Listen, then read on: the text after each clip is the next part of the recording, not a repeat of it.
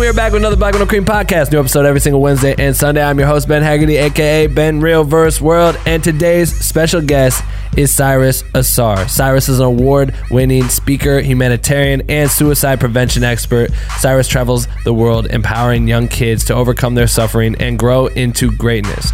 He has authored 3 books, raising millions of dollars for nonprofits, and even was given his own holiday in his hometown of Massillon, Ohio, for his efforts. In this episode, Cyrus takes us through his incredible life journey from a dismantled childhood environment to becoming a very successful professional making a positive impact on the world. We learn about his experience during childhood, overcoming a situation where his dad sold drugs, his mom struggled with drug addiction, and his older brother was incarcerated, all while taking the responsibility at a young age to take care of his younger brother. His journey across the country from Atlanta to LA with only a trunk full of possessions and $88. He questioned if he would even make it. He calls this journey a full trunk in faith. His struggle through homelessness for a year and a half while he wrote his own book and started building a speaking career, eventually making enough money to get his own place. And his vast experience traveling the world speaking to kids dealing with depression, abuse, and suicidal thoughts. Cyrus dives deep into drug abuse, family abuse, homelessness, and so many more eye-opening topics from a place of understanding and experience. I'm really excited for you guys to hear this episode today. But if this is your first time hearing this, you're probably wondering, what the fuck is Black with No Cream? Great question. Black with No Cream is the illest educational resource for content creators fueled by caffeine. Or at least I take my coffee black with no cream, but you can drink or not drink whatever caffeine you fuck with and still be a part of our community. We have thousands of members from all around the world working together by sharing content, asking for feedback, passing tips and tricks along to one another with the goal of pushing each other to become the best motherfucking content creators on earth. And you can join our private group if you want to by going to bwnc.com/join. We would love to fucking have you. Please join. All right, that's it. Enjoy the work week. Keep creating. Make sure to tune in every single Wednesday and Sunday for a new Black with No Cream podcast episode. Don't forget to follow us on Instagram at Black with No Cream. Subscribe to us on this YouTube channel. If you're listening on Apple and all that other stuff, Spotify, subscribe because we appreciate it. And share it with anyone that you think would find it helpful. Without further ado, I bring to you my episode with Cyrus Assar and the most epic podcast intro ever created right motherfucking now.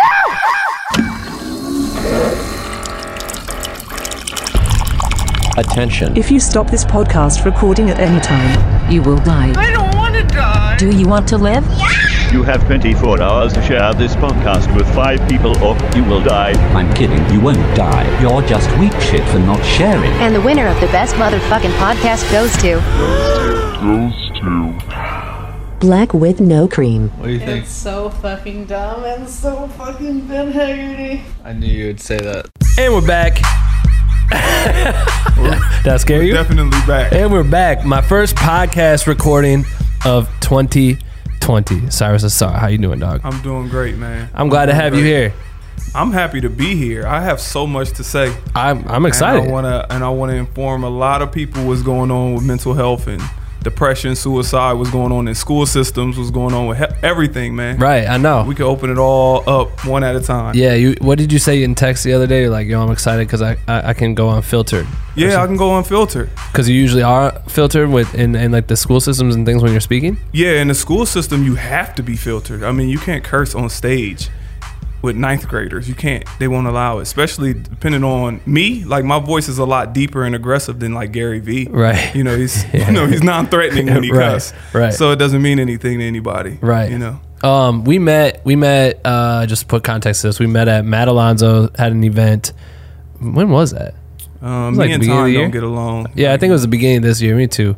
But you and I basically co-hosted that thing, and we started linking and talking. I was like, you remind me of like 3 of my friends combined, which is so weird. Yeah, just the way you move and talk and the things that you talk about. I'm like, you remind me of a few people I know that I'm like, that combo is fucking dope. And then researching it more and you telling me more about your story is so interesting. And I think, suicide prevention, like, in a nutshell, explain like you as a person, what you do. And I'll have preface this in the intro too. Well, I travel the nation helping people deal with depression and suicide. More specifically, focused on high school kids because I realized everything that's happening. Like, when I grew up, my mother was on drugs. Right. So I started realizing, even at that young age, I was doing mentorship for kids when I was 13. I mean, it was literally just reading to second graders. Right. And I didn't know that was a program, and that's how it all started. And from that point, I started realizing there's so many people going through the same things I was going through because I was taking care of my little brother. Yeah. You know, because my dad didn't claim my little brother because it would have showed that he was cheating on his wife. Right. You know, so I started taking care of him. Then I started seeing that it's a whole lot of people going through these issues. So how can I help them as best as possible? And over 20 years, I fine-tuned it. Yeah. Damn. And you've been speaking, like, that's like your main thing. You go around, you just do public speaking, you're working with kids. And I feel like you try to tie in creativity too as well with it, right? Like when you're kind of like helping people cope and learn how to deal with their issues, you tie creativity into it. Yeah, you have to. Like even with this workbook that I'll talk about later, it's no one way to deal with an issue. Right. Like everybody is cut different. Everybody. Like if I talk to you about what you like to eat, you might say steak. He might say chicken. I might say pasta. Right. It's just different. And that's the same way it is mentally. Right. Like so even if you have depression and this person have depression, you can't attack it the same way. Right. You have to look at it differently. So you have to be creative within that because this young girl that I've talked to, you know, lost her virginity to her father, you know, that took it. Then you got somebody that dealt with mental abuse far as, you know, grandparents abusing them because they got raised a certain way. Right. You got so many different factors that you can't address them all the same. So you have to get creative. And sometimes some people want it straightforward. Like you can tell people, listen, this is what you got to do. Some people want it roundabout. Some people want it sugar coated. Some people is like kind of indirect. It's so many different strategies you got to take to solve the same problem. That is, you have to be creative. There's no way to not be creative and get resolutions. Right. But I feel like in your path, you've just made crazy strides. Like, and I love to. Thank you for sending me your press kit, because I'm like, I love when people have a press kit. Yeah. Like, it just fucking throws all the facts in there and dials in. But it said something, you raised like over $6 million for nonprofits or something. Yeah. Like that's a ridiculous amount of money. Well, I started at 13. Yeah. You know what I mean? But beyond that, I started once I got to college, I was throwing to concerts. Like, you know, even MGK was on one of my shows. Really? And a lot of artists from Ohio. Oh yeah, right. You know, and I was giving that money to the Boys and Girls Club and all these, and that's how I got the Humanitarian Award, the youngest recipient. But I had an issue at that time because even when I was doing this, my dad was still selling dope, and he was taking my college money and selling crack. So I knew that. So that was a pendulum that was swinging inside me too. So how am I helping the community? But on the same note, my dad is taking money from me to distribute crack. Right. You know what I'm saying? So my mom is smoking crack. My dad is selling crack. And I'm out here building the communities. So I used to have that internal issue. You know what I'm saying? Yeah. It's like you never know really what people are dealing with. And that's always the craziest part of it, is everyone's wearing different suits. Everybody is going through something. So it's like, what side of do you want to add to somebody's problem or do you want to take away? Right. Because the most simplistic thing can really put somebody over the edge. Because you just never know. I know right now we have this on this podcast and you smiling, but don't nobody really know your ups and downs every day. Right. So they might look at your Instagram, see you know, doing the stuff Beyonce or whatnot. They like, you know, this is great, but what about your downfalls? What about the things you going through and all the ups and downs in your life? And everybody is like that. We all are showing this facade of who we are on social media too. Who really post the times they crying because they don't know if their money is gonna come? Right. Nobody. Right. We post when we got it. You know, so that's so programmed within us, and it's taught even at a young age. Think about when somebody is like 3 years old and somebody come in, an uncle or whatnot, and they like, go give your uncle a hug. No, go give your uncle a hug. You know, we're forcing a behavior pattern that goes against what you even want to do. And then picture that being programmed until you're 30. So some things is conscious, some things is unconscious. You just moving. But what I'm saying is everybody's going through something, whether it is conscious, whether it's subconscious, or whether it's unconscious. And then there's certain triggers that'll hit you and be like, I didn't even know. I never dealt with it. You know what I mean? Yeah. And it hits hard, and then what do you do? So going back to it, I know I'm talking a lot, but you know, I'm excited. Please do. This is your time. But it's just the fact that a lot of people don't understand that everybody is going through something. Right. They won't get it. And if you understood that from an empathetic standpoint, it changes the way you look at the world. You know? Well, and so for us, it's like we're this podcast really focuses on creativity and like, a lot of filmmaking, photography, touring, all that stuff like that. And one of the common things that we always find, and we talk about like the burnout process, like people running into burning out because they're stressed out of doing something over and over, going like giving all they got and they fail. Or a lot of people come up with creative depression. And we talk about depression in the creative industry a lot. And so I'm excited for you to chat on this more and obviously dealing it's way beyond that. And I'm talking our problems are always smaller than everyone else's, obviously, right? Like you never know what other people have going on, but it's so intriguing to me. And I feel like you're right. Everyone has their own issues. And sometimes just learning how to express that shit can change your whole lifespan. Yeah, you know what I mean? It's everything. But pain is relative. I will say this. Like I talked to kids that was in Beverly Hills, right? And they were dealing with depression, suicidal thoughts, and all these different types of things. Why? Because their mother and father is not in their life. Mm-hmm. They literally have a trophy mom, literally. So you're getting raised by your nanny. So when it's time to have Mother's Day, they're making their cards out to their nanny. Right. You know what that'll feel like? Mm. You know what I mean? And then they're wishing, I wish I had my mom, I wish I had my dad. But on the perception is this guy got a Benz. This little kid got it all. Right. He can travel, going on his yacht. He like, man, I only see my dad 4 times a year. Right. I only see my mom when I like if I get injured. Right. So what does that feel like? It's subjective. Then on the other side, I talk to kids in Watts that never even been to the beach. That really wish to have the Beverly Hills life. But they do have more family. They still got their mom and their grandma. Some of them don't got their father, but they got their mom and their grandma in the community sense. Because when you poor, you got like everything is community. Right. We got to get this. We all gonna eat from here. We all gonna get this slice of pizza. We all gonna pitch in. But as I said, it's relative. Like when you start dealing with measuring pain, because we might feel like this person's life is harder than this person's life, or this person got it easier than I got it.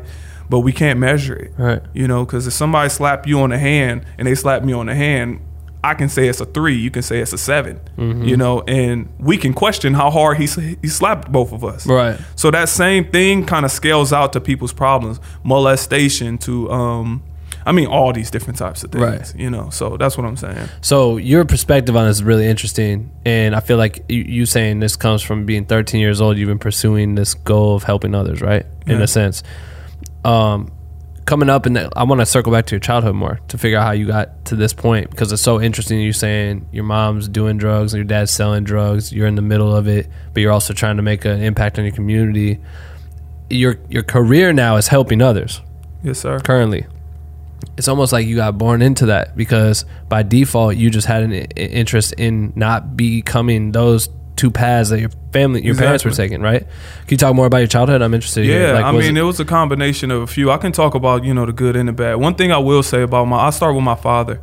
My father was selling crack, selling coke, and all that stuff. My father passed away, but he was there for everything. That's like the strange dynamic. When you sell drugs, he never missed a basketball game. We had all the shoes. We had everything. Yeah. But on the flip side, my mother was on drugs, but I stayed with my mother first. So it was not the best environment, to say the least. Right.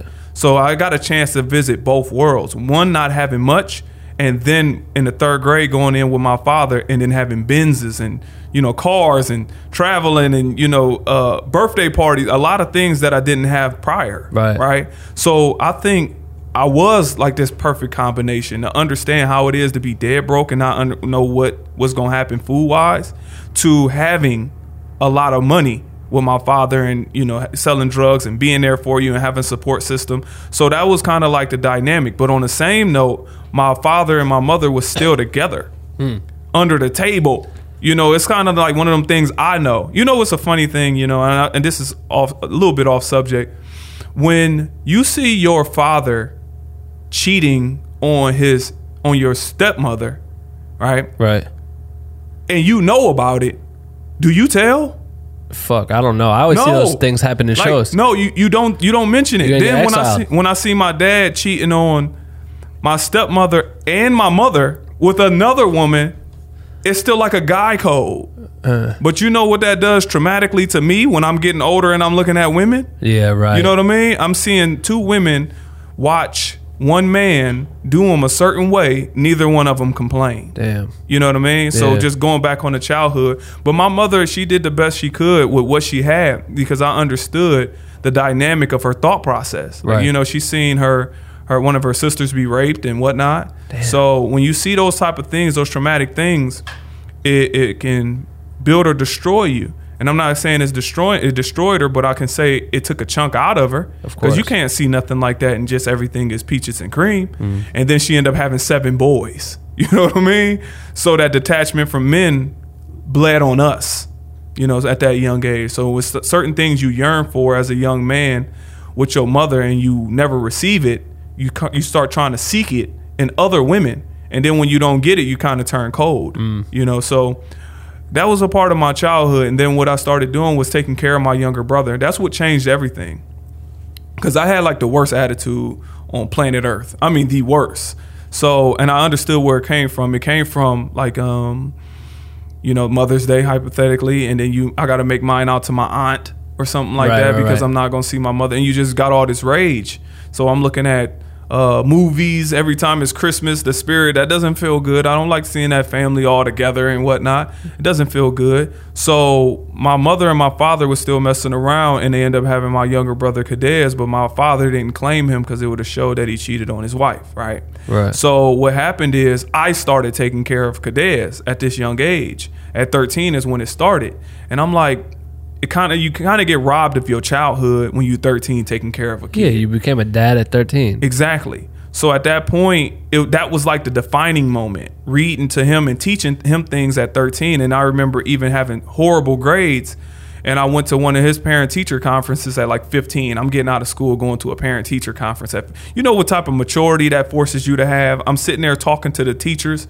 But at the same time, before that, my grades was terrible. So how can I go in there and they telling me how disruptive my brother is and my grades is bad? Right. So it forced me to be like, okay, you have to be representation of what you're talking about at all times. You can't slip. You can't, and obviously we all make mistakes, but you can't represent something that's not true to yourself under no circumstances. I know what it's like on the bottom. I know what it's like coming from there. So going back to what you were saying about the depression and how do people move forward, I just know what's there already. I've been depressed. I've been suicidal. I thought about several times what the world would be like without me. Right. I've already been there. I just feel like if I fall back, I don't know what's behind me.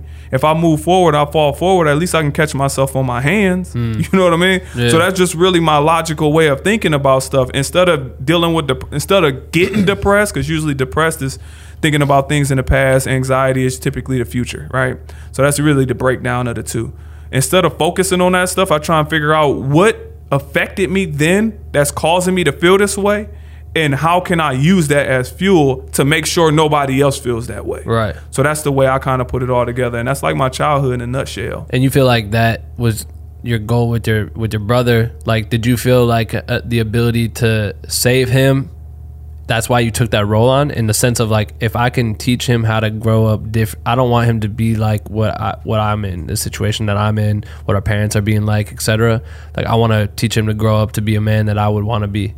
Well, it wasn't even that. That sounds great. I wish I can go tell people that. I don't know. No, it sounds great. It's how you took the reins. So like, you took the reins, was that survival of the fittest type shit? Like, you just got handed that and there was no one else to take care of him? Or you just adapted to becoming like father role? I adapted because my oldest brother was in prison. Okay. He was incarcerated. My second oldest brother was in the military. And honestly, although those sound like two totally different things, they don't feel different. They both gone. Right. You know? And then it was me. So to take care of the brother behind me, one thing, it happened when I went to my grandma's house one time, and I'm looking in this closet, and I literally see like one pair of pants, got a hole in the knee, a couple pair of shoes, and they beat up, you know, a couple t-shirts, things like that. And I remember almost crying about it. I was just like, how do I have Jordans, all this stuff that my dad got me, and his other son is 7 minutes away with nothing? Right. You know, and my grandma tried her best. I'm not trying to, I will say this. I love my family, and I'm just using this as an example. I want to get this little disclaimer.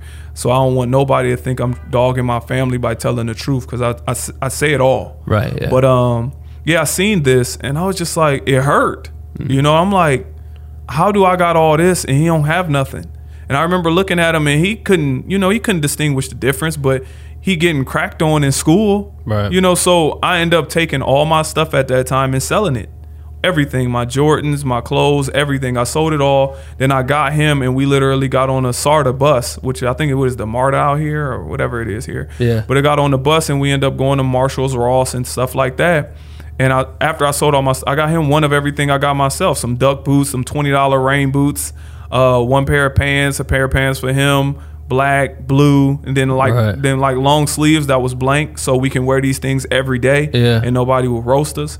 But after I did that for him, he no longer got roasted from what he says. But that changed my way of thinking. Yeah. Because it started being what means something for real versus what means something based on what people say it should be. You know what I mean? Like, you know, when you get like a Rolex, Yeah. it means something to you because the rapper said it means something. You know what I mean? The Tesla at this point, it means something because society is saying it means something until you have it for a period of time. Right. Then the Rolex and the Tesla doesn't mean anything, but until you have it, you desire it so much. So what I'm saying is, on the flip side, when I'm taking care of my younger brother, I knew what it felt like to have things that I know he did not know. Although he's in the midst of struggling and he don't realize how bad the struggle is, I do when I show up to my grandma's. So I was like, there is no way I can be over here and he's not. I'd rather both of us, you know what I mean? It's kind of like getting invited to a big party that won't invite your friend in. Right. You're like, forget it, both of us ain't going either. Yeah. That's the way I feel. You know, I'm going to stick beside my family as best as possible and my friends and make sure we can all be equal in this understanding life, overcoming depression, money, whatever it may be. So that's more the mission at that young age than anything. How do I unify my family and bring us all up? Right. So that was kind of how I was thinking. It's crazy that you had that mindset that early, and to be able to understand all this shit, like to be going into a parent-teacher conference at 15. Fuck, I don't know what I was doing at 15. I probably didn't even understand what the point of that was. You know what I mean? Like, That's so crazy. But it's like progressing into your later years, having found that niche, like, how does that progress as you get into high school for you? Like, you know what I mean? Your family's kind of all spread out. Your parents, were your parents always in that path, like with the drug dealing? Yeah. I mean, I could never actually talk about it until my dad passed away, because, you know, he was still drug dealing. And we had a conversation about that. Side note, we had a conversation about that because I was doing music. Yeah. And he was like, you never mentioned me in the music. I'm like, what am I going to mention? You selling dope? Like, that's not nothing I want to glorify. Right. You know what I mean? But in high school, I still had a bad attitude 9th and 10th grade, because I used to want to know, why are my family not at my basketball games, or why am I not getting support? What am I doing wrong? I looked at it from an internal standpoint of, what am I doing? Right. Why wouldn't you show up and it's only right around the corner? Why, if I'm doing everything right, or perceptionally right, or in my heart right, why can't I get rewarded? I just don't get it. You know, and all those whys I had to answer myself. And once I start answering, I started understanding, look, well, you got to look at where these people are. It's like internal reflecting. What did they grow up with? What happened with my grandma? How did my grandma teach them? So he'd be like, maybe they don't know what they're doing. You know what I mean? Yeah. They don't know that they're mistreating you. It's just like somebody with a bad attitude and not conscious of it. They don't know until they calm down that they went off. So it's a similar thing. And I'm starting to I understood that at that young age and refined it more as I got older. I'm like, wait a minute. This is crazy. If I had this bad attitude, who does it affect? You know? When you really start thinking about it, I was like, this is unfair. So you mean to tell me I'm going to be mad? I'm going to go off on you. You can walk away with your day being okay, but yet I remain mad? I don't think this is a fair exchange. You know what? Let me get rid of this attitude because, you start processing death. You start processing killing somebody. You start processing everything when your attitude is like that and you grow up in that environment, And then to see my brothers and whatnot be in prison and my uncles and uncle got his jaw broke by the police officers and all these different types of stuff I seen. I mean, when I was 6, I had a gun pointed at me. That was some of the early 6.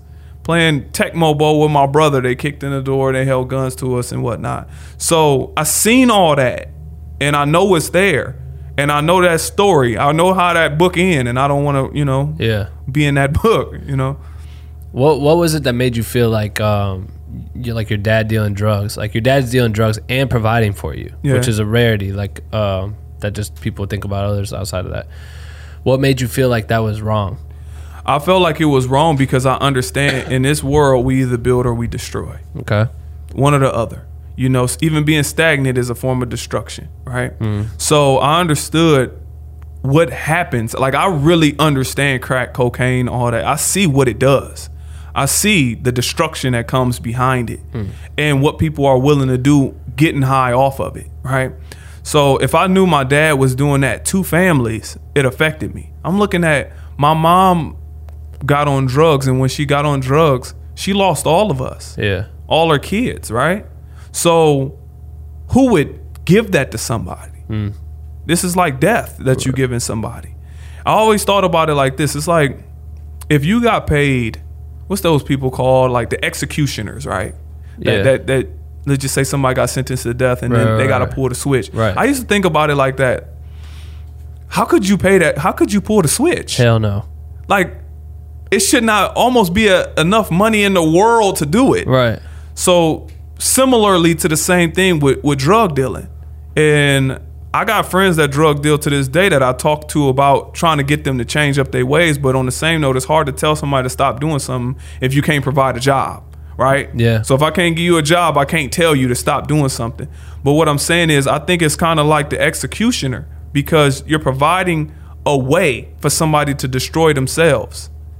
So we know it's destruction going on in this world.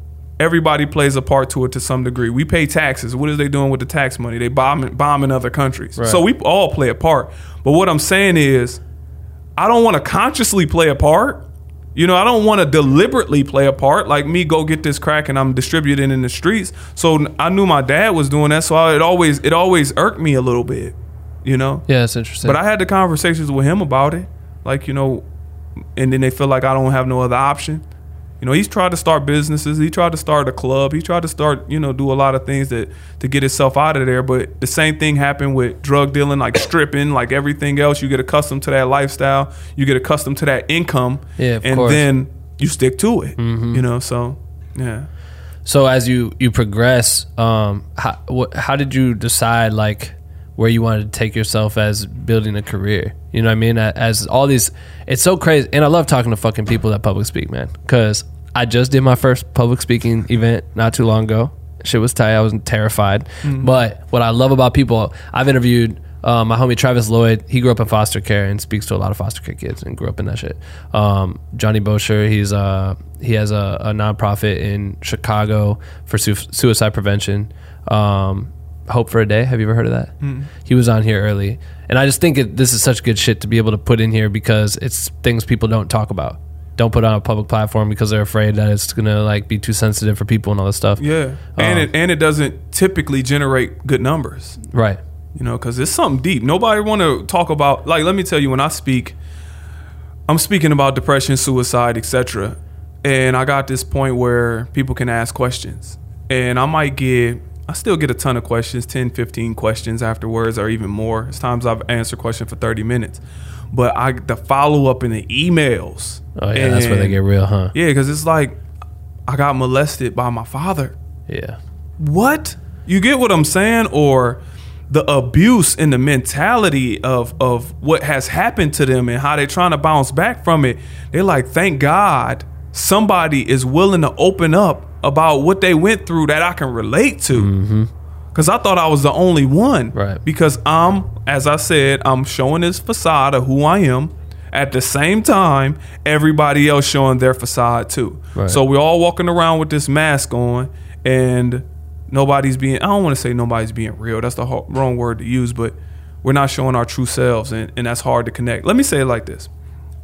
When we do stuff like this podcast, or like I public speak or whatnot, and we see a lot of public speakers, typically we react to rewards, right? So if you get an A+ on your paper, you might get some gum and you get a sticker. Right. Therefore, let me go ahead and get this. If you do well on your job, you get a raise. Therefore, I'm going to do this. If I post this type of content, I'm going to get this many more followers. Therefore, I'm going to do it. So if everything around here tells you to do this for a reward, right? Post Instagram pictures half naked. I'm going to get a reward. I'm going to get followers. I'm going to get likes. Talk about this content. It's 10 ways to pick up a woman. I'm going to get followers. I'm going to get likes. Right. And then I say, let's talk about depression. 1 like, no follows. Right. Who in the world want to continue that? Mm-hmm. It's not gratifying. It's the ways that really help people, but it's not gratifying. So in a reward-based system, nobody's going to do that unless you really care. Flat out. Because you're not going to get nothing in return. In the big scheme of things, right? Yeah. Because it is not like somebody busting down my door to support suicide prevention. You know, now it's becoming more of a thing. Now it's becoming more of we need to talk more about mental health, but it's still one of those things that's kind of swept under the rug. Yeah. The way funds is being disseminated and all, man, it gets so deep, man. I can talk about it all. Like, well, and the tough part about it is like, someone's problem could be such a simple fix, but it gets so deep for them and they hold it in by themselves, and it's impossible for them to find the solution in that point. And that's when most suicides happen. Mm-hmm. Because they're sitting here like, oh my God, it's the worst thing that's ever happened to me in my life. No one will understand. No one will get me, blah, blah, blah. And then it's done. And then when you realize what it was after the fact, you know, it's through conversation. It's like, oh, we could have fixed this. Like my cousin died of suicide when I was really young, and it was the hardest thing to process because it was like, well, what the fuck was wrong? Like, why didn't we fix this? Yeah, how come we couldn't have fixed this? You know what I mean? And I think that's the part that everyone needs to be able to find people that they can open up to, or find resources that they can touch base on, because it's like, you know, that the phone number exists. We heard it with Logic. You know what I mean? Like the number exists, but a lot of people are afraid to do it because they're embarrassed. You know what I mean? They're afraid to open up because they believe no one understands or has been at their level of disappointment in their life, or feeling like they're in a corner, right? It's true. Plus, even the phone number, it's a solid outlet. But the way you reach people through history is relatability. Like, think about your favorite artists. It's because you relate to them. You know, a style of doing videography, because you can relate to the shot or relate to the movie or whatever the case is. I might be over my head talking about that. But, you know, music, I know you like the artist you relate to or feel, right? So even with a number is some form of detachment. It's like, you know, should I call this number because I'm feeling like it, you know? But when you talk about from a relatability standpoint, like me going in there or you opening up or this person, anybody being a true form of themselves, you start to get deep. You start to resonate with a certain energy. It's like how can I say it? It's like when somebody look at your video, it inspired them to do videos. Right. It's like you being the truest form of yourself is the way that you help. It's just we get away from it. I know it sounds kind of deep and cliche or whatever the case is. I know it's challenging for me to really put it in the most words possible or the best words possible, but it's being true to yourself in the purest form. What is that? It's about finding your path. How do you do that? You know, obviously I got this book for it, but how do you find your path? You start looking at what means something to you. And I give this example. How do you get from Ohio to Los Angeles if I never gave you a map, right? Okay. What you'll do is walk west. That's it. Right. All I know is I can walk west. The more you walk west, the closer you're going to get to California. You might end up in Seattle, but you're still closer than you was in Ohio. That's the same analogy for mental health and all these things. Do you know a solution? No, we all don't know the underlying solution. Is it supposed to be this medicine? Possibly. Is it supposed to be working out? Possibly. Is it supposed to be vitamin B? Possibly. It's so many variables that can go into what's going on with you that the only thing you can do is walk west. get closer to your solution, even when it's something that you want to do, whether somebody want to do videography or editing or whatever the case is. You don't know if you want to do it until you try it and realize if it's for you or not. Right. So they always ask, how do you move forward? You just keep jumping into stuff, and over time you refine it. So you asked earlier if I like this is a lifetime mission type thing, and music was initially the mission. I was trying to do music, but I was using that as a platform to help people. You know, it's still the same desires, but not the same, you know, way of going about it. What kind of music were you doing? I was doing hip hop. Like, it's similar to, I was like the street version of J. Cole. Okay. You know what I mean? It was like J. Cole. See, this is going to sound like I'm gassing myself, but it sounds like a mixture of like the J. Cole from like a Tupac perspective. Right. You get what I'm saying? Yeah. So I wasn't cursing or nothing like that. But it was hard because I'm talking about, you know, guns being held to my head and brother doing time in prison and whatnot. So, but from like, you know, J. Cole, more storytell, more feel. So it's kind of like that, you know. So that was how I was. And when did you start doing that? I started doing music when I was like maybe 14. I was just trying to be like my older brother. His rap name, he still rap. We did a song not too long ago. Really? Yeah. So his rap name is Scientific. His name is Michael. And I just wanted to be like him. I was, you know, trying to follow up in his footsteps. So I wanted to do music to just feel like I can have a part of my older brother. Right. You know what I mean? So you start rapping, you're 14, you're growing up in, how long did you do music for? I stopped maybe about 6-7 years ago, roughly. Right. So you were doing it for a while. Yeah.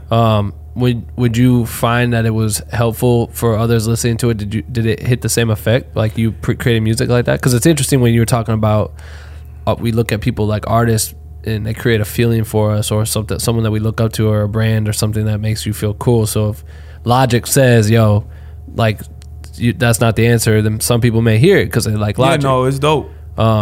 Did you feel like it was the same effect to you doing that versus like public speaking or something? Well, music is a different way. It's a different thing because they can put my song on repeat 50 times in a row if it feels right. Public speaking is a little different because I'm going to speak at your school and I'll leave you with a workbook and whatnot, and you can reach out and we can have more one-on-one interaction. Right. So one is more of a feeling, like, you know how, I don't know if you've been going through something, you put a song on 24/7, 6, 7, 8 times in a row, you know, kind of like that versus me shaking your hand and talking to you. Because on a music platform, typically you start scaling a lot bigger than you do for a public speaker, unless you Tony Robbins or something. But as a music, you start scaling because even when I started it, next thing you know, it's like 8 people in the audience. You know, then it's 10 people. Next thing you know, it's 80. Yeah. Next thing you know, it's 200. And you don't get the time to have a lot of one-on-one time per se with these people. They just want to download your music. From a public speaking standpoint, you get a lot more questions and it's a lot more engagement, and a lot of my YouTube is responding to questions. So it's a little bit different on the engagement side because when I'm speaking, I'm representing a problem specifically more or less than a feeling. Right. You know, if I said that right. No, yeah, that makes sense. So you were doing shows? Yeah. Was it fun? Like, what? How did it? Like, I know coming up, I did music too and shit. So it's like there's nothing more gratifying than being able to do that. But your mission set out in music was to help tell stories that could help people. Is it the same way as your mission right now? Yes. So you're going out and doing those shows. Did you feel like it was clicking like that, or was it more so like after the fact, or they got to download the music and they sat and resonated with it? Were you getting those people replying to you with emails and things like that? Not as much as I do now, but when I was doing the music, I started throwing my own shows because it was, you know, it's always tough to get on these different shows, and usually they're not staying there for the opening acts. Right. They're trying to rush you off. I remember opening up some funny story. I remember opening up for Dipset. Really? Dipset, yeah. This was like in Ohio? Yeah. That's crazy. This is when it was fun. But let me tell you, this was like 5-ish, you know. And I remember we was at this club and it was jam packed, and I didn't know we set ourselves up for failure, you know, because Dipset, you know how acts get there crazy late, you know. So, anyways, we at the show, and Dipset is supposed to go on at 1 a.m. It's 12:30 And the promoter is talking to me at like our group, and they're like, well, Dipset ain't here yet, so we don't want you to go on. We want you to go on closer to Dipset. So now 1 o'clock come, no Dipset. So 1:30 come, and they're like, all right, you get ready to perform. You know, we got Dipset coming. We getting ready, no Dipset. Right. So now it's 2 o'clock. No, it's 2 a.m. now. What time do the bars close? Man, this is Cleveland at this time. It maybe 3. I don't know. Okay, if they followed the rules in the first place. Right. Yeah, true. But anyways, it's like 3 a.m. No, it's like 2 a.m. now, and they like, Dipset ain't coming, right? So these cats, they gonna get on the mic and say, well, you know, we waiting on Dipset. I don't know if they gonna be able to make it, but just give us 15 minutes, right? I'm like, why would you tell the crowd that? But in the meantime, we gotta act for y'all. You know what I mean? We gotta act for y'all. So now I gotta go on at 2:30 in the morning. Let's exaggerate the story so it can sound good. I had to go on at 3:30 in the morning, and I'm talking about soon I got the microphone, like, how everybody doing? I mean, the club is packed. I mean, it's packed to capacity, right? At least I thought it was capacity. Our music dropped, boom, clap, boom, boom. I mean, the whole dance floor parted. It was like the Red Sea. I know what Moses felt like. I know what Moses felt like when he dropped that staff. So it was like, boom. I'm talking about it parted. I was like, I thought this club was packed to capacity. I didn't know there was space that y'all can even get out the way. Yeah, they cleared it was like the dance floor. It was like it was lava. You know how kids play? It was like it was lava. If you stood on it, you was going to die or something. Everybody, the dance floor was spotless.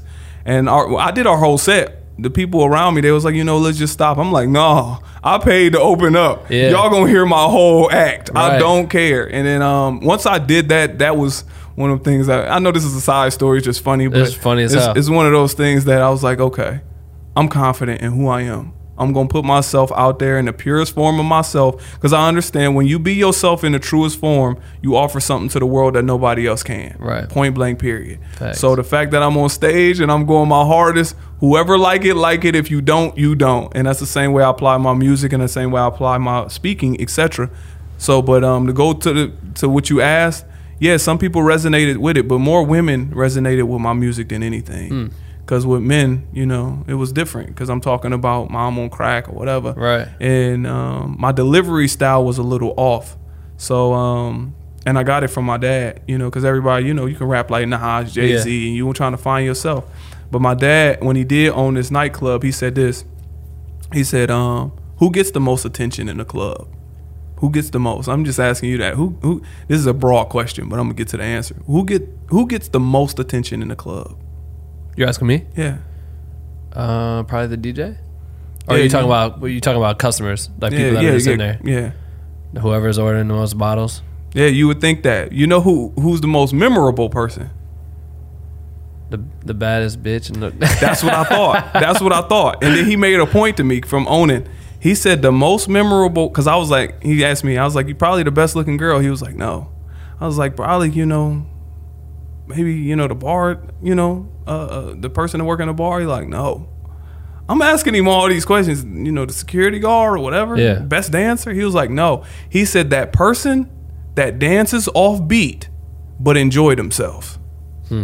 The person that's moving to a different rhythm but don't care. Right. And I was like, that's crazy, because that is true. You know how many times we've been to the club or a concert and you see somebody that is just going off horribly dancing, and we all point, laugh, or talk about, look at this guy, and we all point, but they don't change. And before we know it, we were like, let them do them. Right. But we remember that person. So I approached that style with my music when I was rapping and whatnot. That's tight. You know, so, but... That is true. And then you end up then you go to like a pizza joint after the show, and then you see that same person. You see that same person. And but it was like 20 miles away. Yeah. Some reason they stick. Out of all the people. That is funny. One person sticks, and it's usually that awkward person that's true within themselves. That's why I always like when you go to hip hop shows and there's the dude from the EDM show that has like the gloves with the little light bulbs on the fingertips, and they're and you're just like, what the fuck? Exactly. What are you doing? Yeah, but they're loving it. They're loving it. And they it's like, all right, whatever. They don't care. It's like, I don't listen. I'm enjoy myself. Right. Point blank. Period. Damn. So yeah, it's That's funny. But yeah, that was kind of my approach to music. So either you got me or you didn't. And the subject matter was deep. It's kind of like, you know how I love E40. Okay, you yeah, know, right. And, but his style, either you really, you know, yeah, if you rock with him, you rock with him. If you don't, you don't. Right. You know, so I wasn't like that, but it was kind of like a lazy flow. Yeah. You know, like a game Pimp C-ish. Right. Combined. So were you focusing on, like in school, were you really trying to get your studies together while doing this and music and trying to raise your brother and doing all, I mean, there's a lot of things you're doing at the same time. Like, how did you feel like academically you were doing in school with like in high school? I had a 4.0. Really? Junior and senior year. God damn. 4.0. But I realized school was easy. Like, I realized school is very simplistic. You have to look at it a certain way. Usually, school just wants you to operate within certain margins. I started understanding that. So when you take a test, typically once you read the first paragraph, you don't really got to read the rest of the book. You can skim it and get the highlighter. And majority of the time, it's a lot of definitions. So what I started doing was paying attention to the patterns of teachers. Like, what type of teacher are you? Are you a vocabulary teacher that we really got to go through all the vocabulary? Are you a memorization teacher? Are you one of those teachers that really teach and you don't really follow the book and I got to pay attention to what you're saying? So I really started understanding the style of teaching and then responding to the style.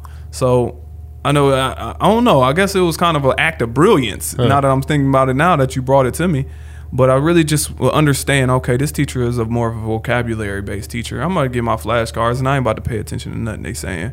Let me just study my flashcards while I'm in here. Right. That's it. Yeah. I'm not about to sit here and they're not talking about nothing. The test is going to be vocabulary. Right. You know what I mean? And then it might be somebody else that's all book.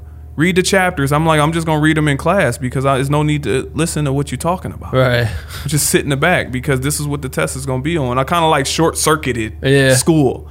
And the same thing happened with college. I was just looking at the style. And there's a style. Now I'm giving away this game. There's a style to every type of teaching. And if you understand their style, then you can defeat it. You know, it's kind of like a fighter. Right. And then the only thing that was difficult was just horrible teachers.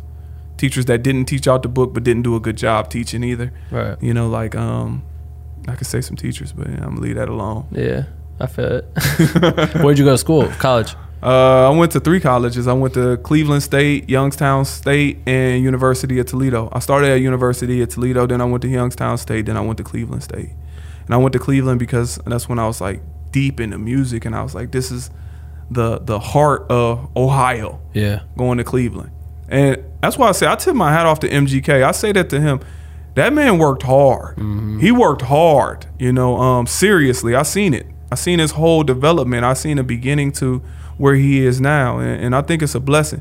But he worked hard because if you can make it in Cleveland booed Biggie. Right. That's crazy. You get what I'm saying? Like, if you can make it in Cleveland, you can do well anywhere. That's why he's one of the best performers. Yeah. Don't nobody want to go on after MG. Right. You know, I had to figure out ways to go on behind him. Like, we was on tour together. So I was like, you know, I got to follow this. Right. So I was like, you know what? I'm going complete opposite. I had to do my sets that was more mellow. I'm like, I'm not going on after him with energy. Right. I'm not going to win that battle. No. He'll bite the head off a bat. You know what I'm saying? I'm not going that far. We just had Chip the Ripper on here the other day. Yeah, I love Chip is good people with me too. Yeah. Chip's good, dude. Chip good. That I feel like that's you're right. Cleveland's a different beast, and you get that from Kel's stories, like when he talks about coming from Cleveland and stuff. But when you were going to college, you started with music. Then what did you end up graduating with? I graduated with my marketing degree. Okay, word. So how did you swing into marketing? Well, I swinged into marketing because I thought that was the psychology of selling. That's really what I looked at it. I'm like, if I got to get my degree, I only did my degree. If I could rewind the hands of time, I probably wouldn't have went to college. But I'm just saying it flat out. Yeah. But I went to college because nobody in my family had went to college at that point. Yeah. So I wanted to complete it to represent, you know, some silly way of thinking that when I sit back and reflect on it, because now I got all this debt. You know what I mean? And I never had a job. You get what I'm saying? So never had a job and I got all this debt. So, I mean, I wouldn't have went about it that way. But I got into marketing because I thought it was the psychology of business. So no matter what I wanted to do, if I learned the dynamics of selling, I'm going to be okay. Right. You know? Yeah. And I didn't learn much neither. Unfortunately, I learned it in the real life. Like, Right. you know, throwing the tours, and class can tell you, put together this one sheeter. I'm like, there's no way to prepare for this act to keep asking you every 5 minutes when he going on stage. And then he got gangbangers with him and all Right. that other type of stuff. Right. You can't, you know, that's not being taught in my classroom. Sorry. Yeah. You know what I mean? So what happens with the music? Like when did you transition more career wise? How did that transition happen? I transitioned because I decided that we was gonna play a role as a team. Like, it's one of my best friends is an artist. His name Chad the Change. Okay. And he does music that I love. So I felt like, look, if I do the speaking and you do the music, we can cover both grounds.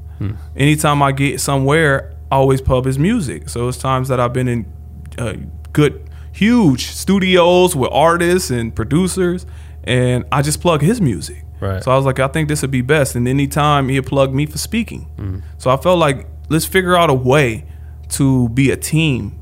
You know, I can rap, you can rap. You do great music, I love, then why don't I just push you as the artist and push me as the speaker? Right. So we can cover more ground. And then we're doing a project together while I'm speaking, he's doing the music, and we putting it together so people can listen to when they wake up or go to sleep. You know, so that's a project we're working on to help people deal with mental health and etc. That's dope. You know, so What up, creators? I want to remind you about our community at jointhehomies.com. The homies are the squad of legends who support what we do here at Black With No Cream so we can continue to build this platform into the best educational space for content creators on earth.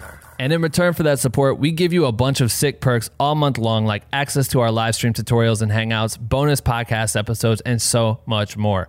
Check us out at jointhehomies.com. Let's go. So you start public speaking. Like, when was your first speaking gig? officially, Yeah. First I one don't where you're even like, oh remember. shit. I was young, but I say that when I start going very hard on public speaking was when I got here.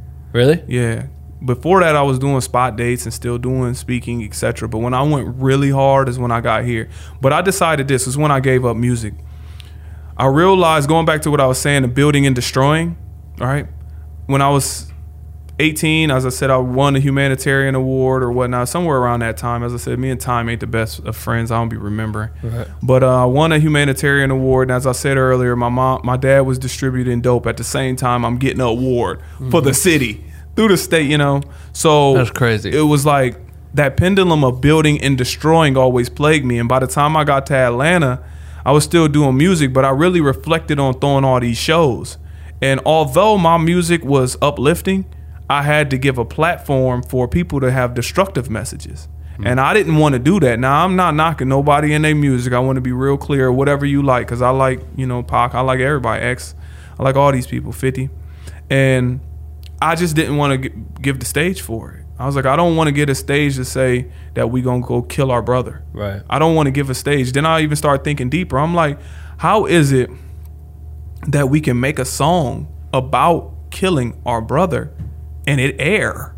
I don't know if you ever really gave it thought. If I made a song about killing dogs and released it in Los Angeles, will it get any burn? Oh yeah. None. That shit would be crazy. But I can make a song about killing my brother as long as he's my skin complexion, and everybody gonna play it. Right. They gonna play it on the radio. They gonna advertise me. A big business is gonna get behind it. But if I talk about killing a dog, you can forget about Right. it. You know, so obviously I don't condone any killing, but it's just something to think about. Why would somebody get behind and finance me talking about killing my brother, but anything else they would not let ride? Right. You know, so it's just something to think about. But I didn't want to condone that, so I got away from it. And that was really why I fully stepped away from music alongside of my brother doing it and you know, having a good base. Right. So then you moved out to LA in what year? LA about 6 years ago. 6 years ago? Yeah, and I was homeless. Really? When you got out here? Yeah, I literally left Atlanta. I gave up everything I ever had. Not every, but everything that I had, to a point that I literally left with a full trunk. I call my journey a full trunk in faith. A full trunk in faith. That was my journey. I left with $88. Damn. $88. I didn't know how I was going to get to Los Angeles. Yeah, how the fuck did you get there? Yeah, ain't it $88? crazy? I left with, I tell this story when I'm on stage, but I left with $88, and the first place that I went was Dallas. Texas. On my way getting there, I told you about taking care of my younger brother. My younger brother called me, and he's like, "What's going on?" I'm like, "I'm on my way to LA." He like, "What do you need?" I'm making the long story short. He like, "What do you need?" I'm like, "Some money." He ended up giving me $120. I'm like, "I can't give it back to you." He knew that it wasn't going back. I went from there to El Paso because that gave me enough money to make it. I didn't even have no spare tire or nothing because I took it out, right? So I ended up getting to El Paso, and I stayed there for a day and a couple days. And upon leaving, my friend there gave me $800 because he was inspired by my journey. So now I end up doing that. Then I end up going from there to Phoenix. And as I got to Phoenix, I stayed there for a few days. I was getting ready to leave. My aunt asked me to stay an extra day. I stayed an extra day. I woke up with a flat tire, and I was like, oh my God. I was thankful. I was going to leave, but I would have been in the middle of the desert with a flat tire. Yeah, that's terrible. And no spare. I took it out to put clothes and stuff like that, right? And it's not like somebody is going to be in a rush to pull over and help you. Right. Not there, right. You know? So I was like, thank God. You know, so I ended up driving to the closest Just Tires, and literally the dude was from my area and gave me a tire for free from Ohio. In Phoenix. Moved from Akron to Phoenix, and I met him, and he ended up giving me a free tire. That's crazy. From there, I ended up coming to Los Angeles. I ended up meeting a friend that I was on an all-star team with. He let me stay in his house, and I used the rest of my money to give it to him for rent. And from there, I hit the ground running. You know, then I ended up being homeless again. Oh, I got to tell this story. I ended up being homeless again. Going back into the streets but I figured out where I can sleep now. I can sleep at Children's Hospital because it was warm. You know, they got heated parking there, you know. Oh. I didn't know that till I pulled up. But going back between Venice and, you know, Children's Hospital. But anyway, I ended up getting this job at LA Fitness being a sports director. And that was just my way. It was real part-time. It was like 8 hours a week, you know, but I got a free membership and I got a chance to go to any LA Fitness that I wanted. So you shower on the go? Shower. And I got a chance to meet so many people from Playa. I went to every LA Fitness from Playa Vista to Pasadena. Think about that. Playa Vista, Marina Del Rey, right, to Pasadena. I've been to all those LA Fitnesses. You know, so I hit them all. I mean, I didn't have nowhere else to go. So I would just stop at them, stay there, shower, try and see if I can set up a league, a basketball league or whatever the case was, right? So doing all of that, I ended up meeting this guy that worked for this liquor company. I usually say the name, but I'm not going to say, you know, the liquor company. Right. But I yeah, no free endorsements here. Yeah, none. Well, I don't know if it'd probably be more. Anyways, I met this guy, and he really liked my personality. He was like, you know, you're pretty funny and all this other stuff. He was like, I'd love for you to work for our liquor company at $65 an hour. $65 an hour, and I'm homeless. Out of nowhere? Yeah, overtime. You know, we built this relationship. Right. But $65 an hour, and I'm homeless, man. He didn't know I was homeless. Nobody knew. Right. And I was like, what I gotta do? He's like, you gotta distribute this new rollout of liquor in the black and brown community. I'm like, I can't do it. Right. But I was mad at myself because I thought about it. I thought about doing it. I'm not gonna lie to you. At the lowest point. At the lowest point. But that's when I really had my integrity tested. Yeah. My morality tested. And that's what they're talking about, the build and destroy. At that defining moment, as we talked about earlier, you know, that defining moment is when I knew I'm on the right path. You know, so no matter what I'm gonna do, I'm gonna try my best to ensure that people can feel comfortable being themselves. I'm going to try to help people fight them battles that they don't talk about, all those internal struggles we all going through. I'm going to put myself out there in the purest form. I don't care how embarrassing it is, whether I need to talk about my failures, whether I need to talk about how I did abuse women in my past, whether I need to talk about becoming better as a man. Whatever I need to lay out there, you can use me as a vessel to overcome some of the things that you're going through. It's like me doing this workbook, you know? Right. It's like life and careers. Can I keep this? Yeah. You can keep that. You know, but life and careers, because I realized I spoke at like 50-something schools in 1 year, right? Right. So I realized that kids is going through those issues, but a lot of speakers, they get in schools and they hype them up and they leave. You know what I mean? Right. It's like, you know what? You can be whatever you want to be. Yeah. Bye. Yeah, all right, you know, are y'all paying me? Yeah, exactly. All right, then I get with y'all. Kids is like, yeah. Then day 3, they come back down. Kind of like, the gym is not as packed right now as it was January 1st. Right. But they start coming down. So I was like, yo, not only do we help people mentally, but let's give them somewhere that we can direct this understanding. Obviously, create in a wise way. Plug awiseway.com. Yeah. I was interview on that. professionals. Yep. And use use this testimonies to inspire children. What's the YouTube channel? Act, Think, Live Wise. Yes, YouTube.com/Act, Think, Live Wise. Yeah. Go check that out. Yeah. So, and we interview professionals and use those testimonies to inspire children. But I figured, how do I make that connect? So I help them understand themselves with this, and then connect it to a career. We interview you. Yeah. So if a kid want to get into film, I think they should learn from you. Not a guidance counselor that got 700 students, right? So, and that's just part of it. But this also help everybody. It's not just students, but everybody been ordering this. Right. So, what were some of the roadblocks as you get into it? I mean, you deal with that. You made the choice not to take the $65 an hour. The roadblocks? Yeah, like what's the hurdle you have to jump in to finally make it? Because that changed your mind shift to be like, this is who I'm going to be. I'm going to open myself up. But then what do you do next? Like, how do you get off the streets? Oh, what I did was, it was a couple things. I spoke everywhere for free. Yeah. Everywhere. So you had already been public speaking, but now you're homeless. I'm homeless. So then how do you start getting, like, are you just going around networking, trying to build with people that you can go talk to? So what happens is, as you start speaking for free so many places, I started working with YBA, which is Youth Business Alliance.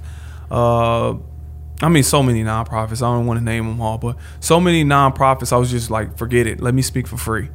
And what happens is, you start building rapport and they start recommending you. You know what? You should go speak at this school and they'll pay you $200, $150, $100. So I was like, all right, I'll just do it all. So I was just speaking nonstop. And then I got up every morning.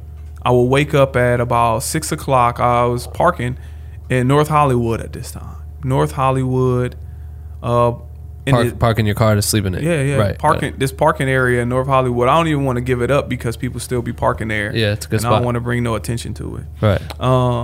But I was parking there, and I would get up every morning, and I would go straight to Panera Bread. So I wake up about 6 a.m., and then I would go park at the Studio City Vons. And they got the Panera Bread back there, and I would just sit there, and I had my notebook, and I would write out everything until Panera Bread would open, which at this time, I think it was like 7 o'clock it opened, I want to say.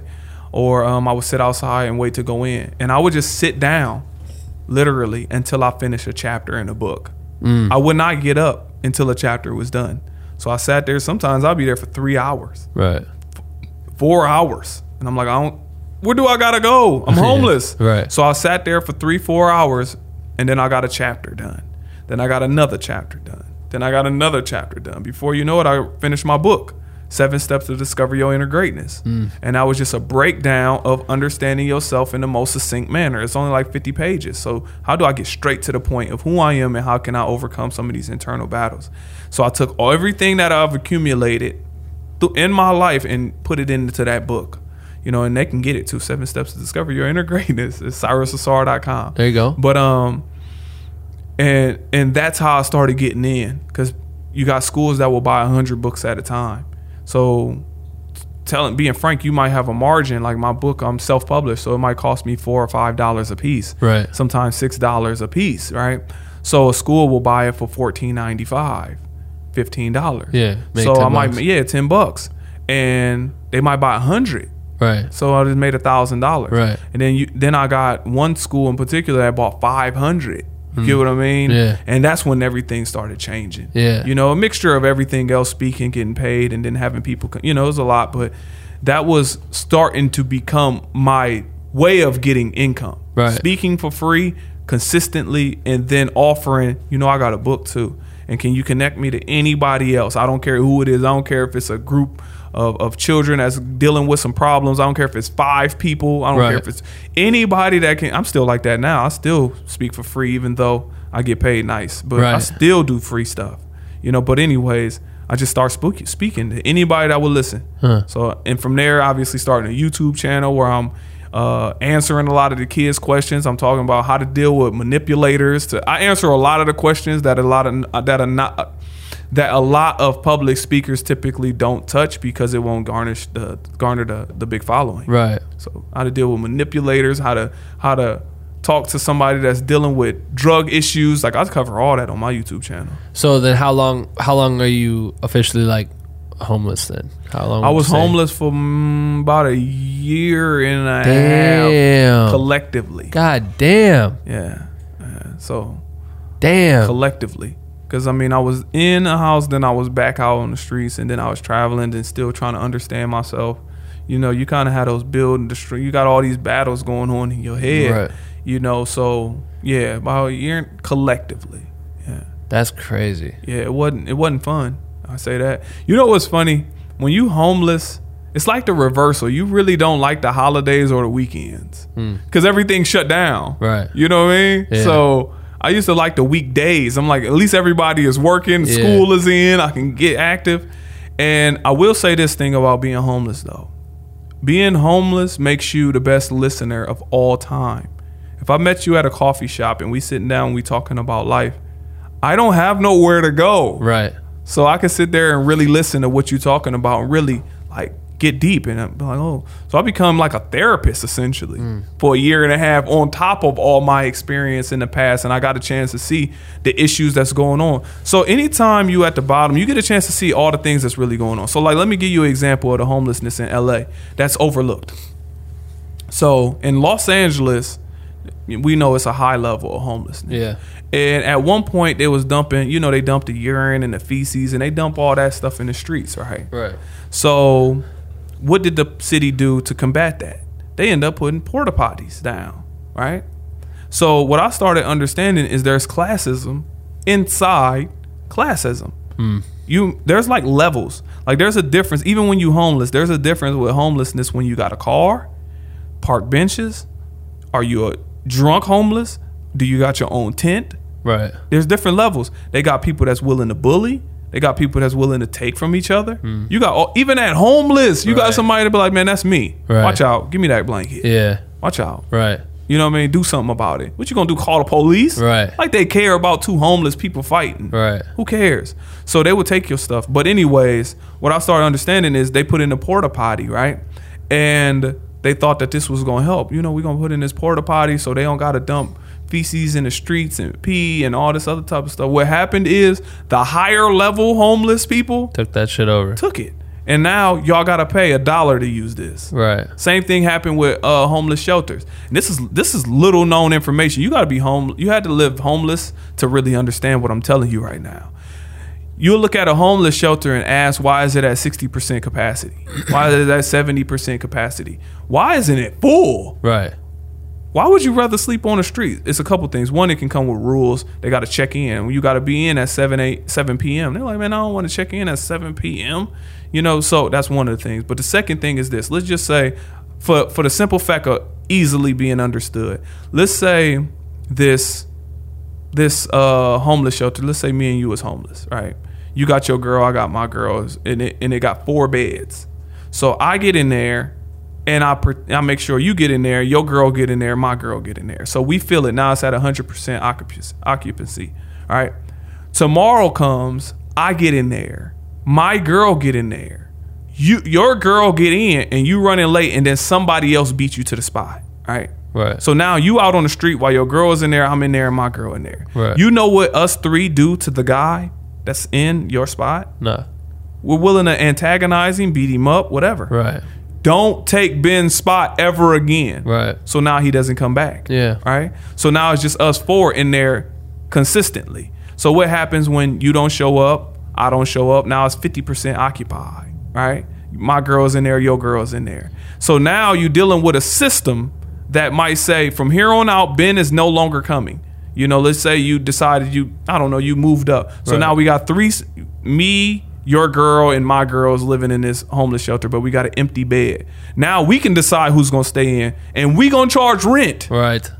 Right? That's crazy. Shit, it's like now, the prison homeless system, shelter, bro. they won't know. They just don't know why their occupancy is low. But now we're going to charge rent. Us 3 is ganging up to say, if you want a bed, you're going to give us $10. Right. They're like, I'm not paying you. This is okay. Then I'll see you outside. Right. See how that's going to work out. Let me go ahead and get out here early. See how that's going. See if you come here again and get this bed. You get what I'm saying? But being on that level is how you understand it. So the fact that I was on that level across the board, drugs, alcohol, prison system, homelessness, I have a pretty vast understanding of what people was going through and how they can get through it. Man, it's a crazy crash course, huh? Yeah, I mean, I said it as quick as possible. Right, but goddamn. Yeah, and it's like that all the way around the board. It's like that with drugs. It's like that, because you get put in a position where you really don't have. It's not what people think. Let me give you a street version, right? You know how you will read a story and it'd be like 30-year-old rapes 88-year-old woman. Now, that sound crazy, right? You like, yeah, dang, you gonna rape a 88-year-old woman? What the heck is wrong with you? Like, now let me put it in context. Rape is rape and it's messed up. But let me give you some context to it. All right.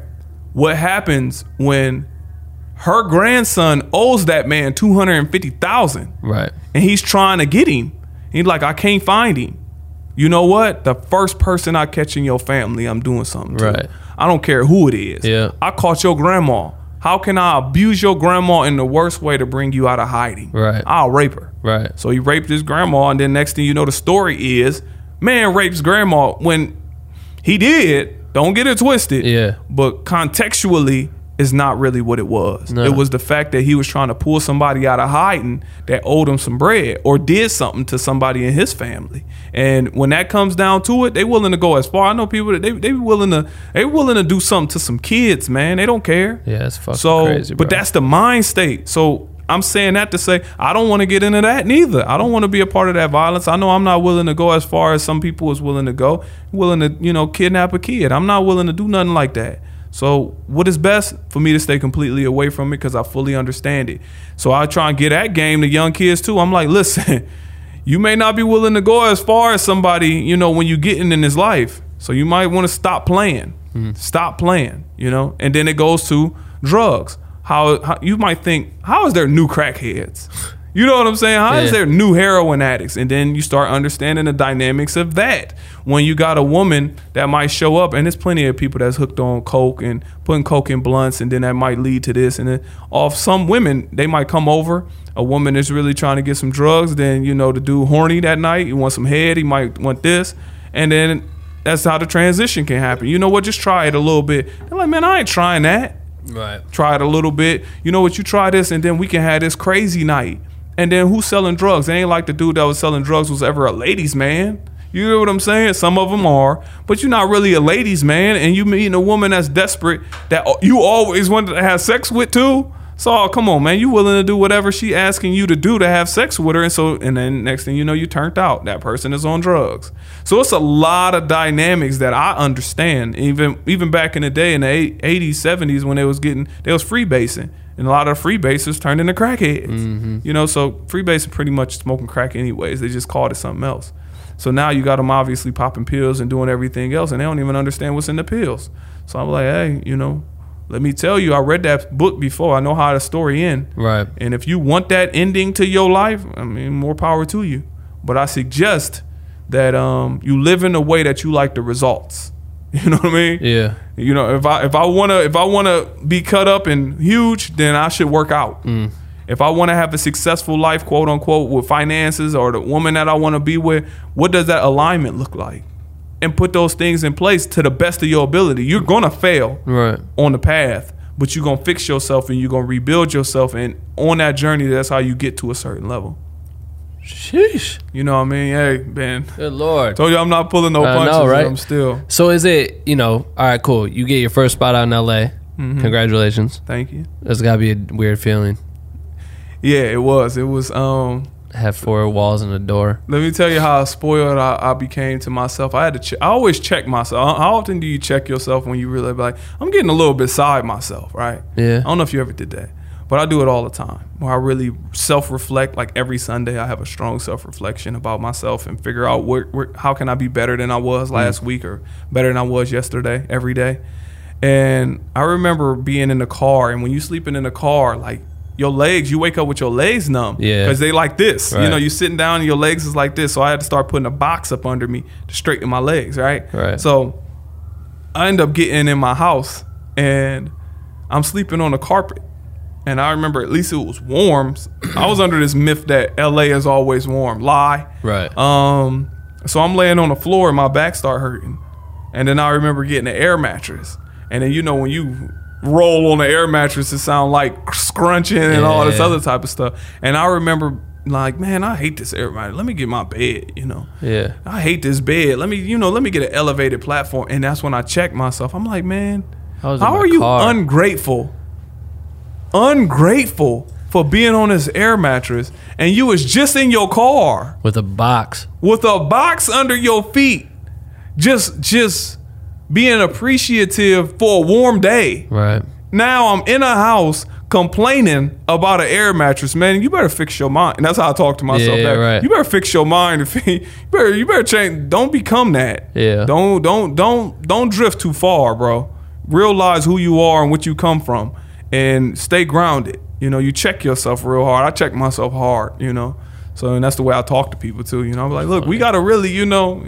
So sometimes people can love the way I talk and sometimes it can rub people the wrong way. But I truly mean well for people. And sometimes I speak from that frustrating standpoint. Right. And it can definitely rub people the wrong way. So then in the last few years, it's like you made major strides and you're starting to work with more organizations and help thousands and thousands of kids, and I'm sure like social workers and adults as well. Yeah, adults. I mean, I do things for I do training for adults that work at schools and whatnot, how they can realize what students are going through. Yeah. I do workshops with this workbook, and you know, and Kevin Hart Studios and Dr. Norris Dorsey brought these in, and I mean, I do it all any way that I can help people understand themselves. It's like converting the unconscious to conscious.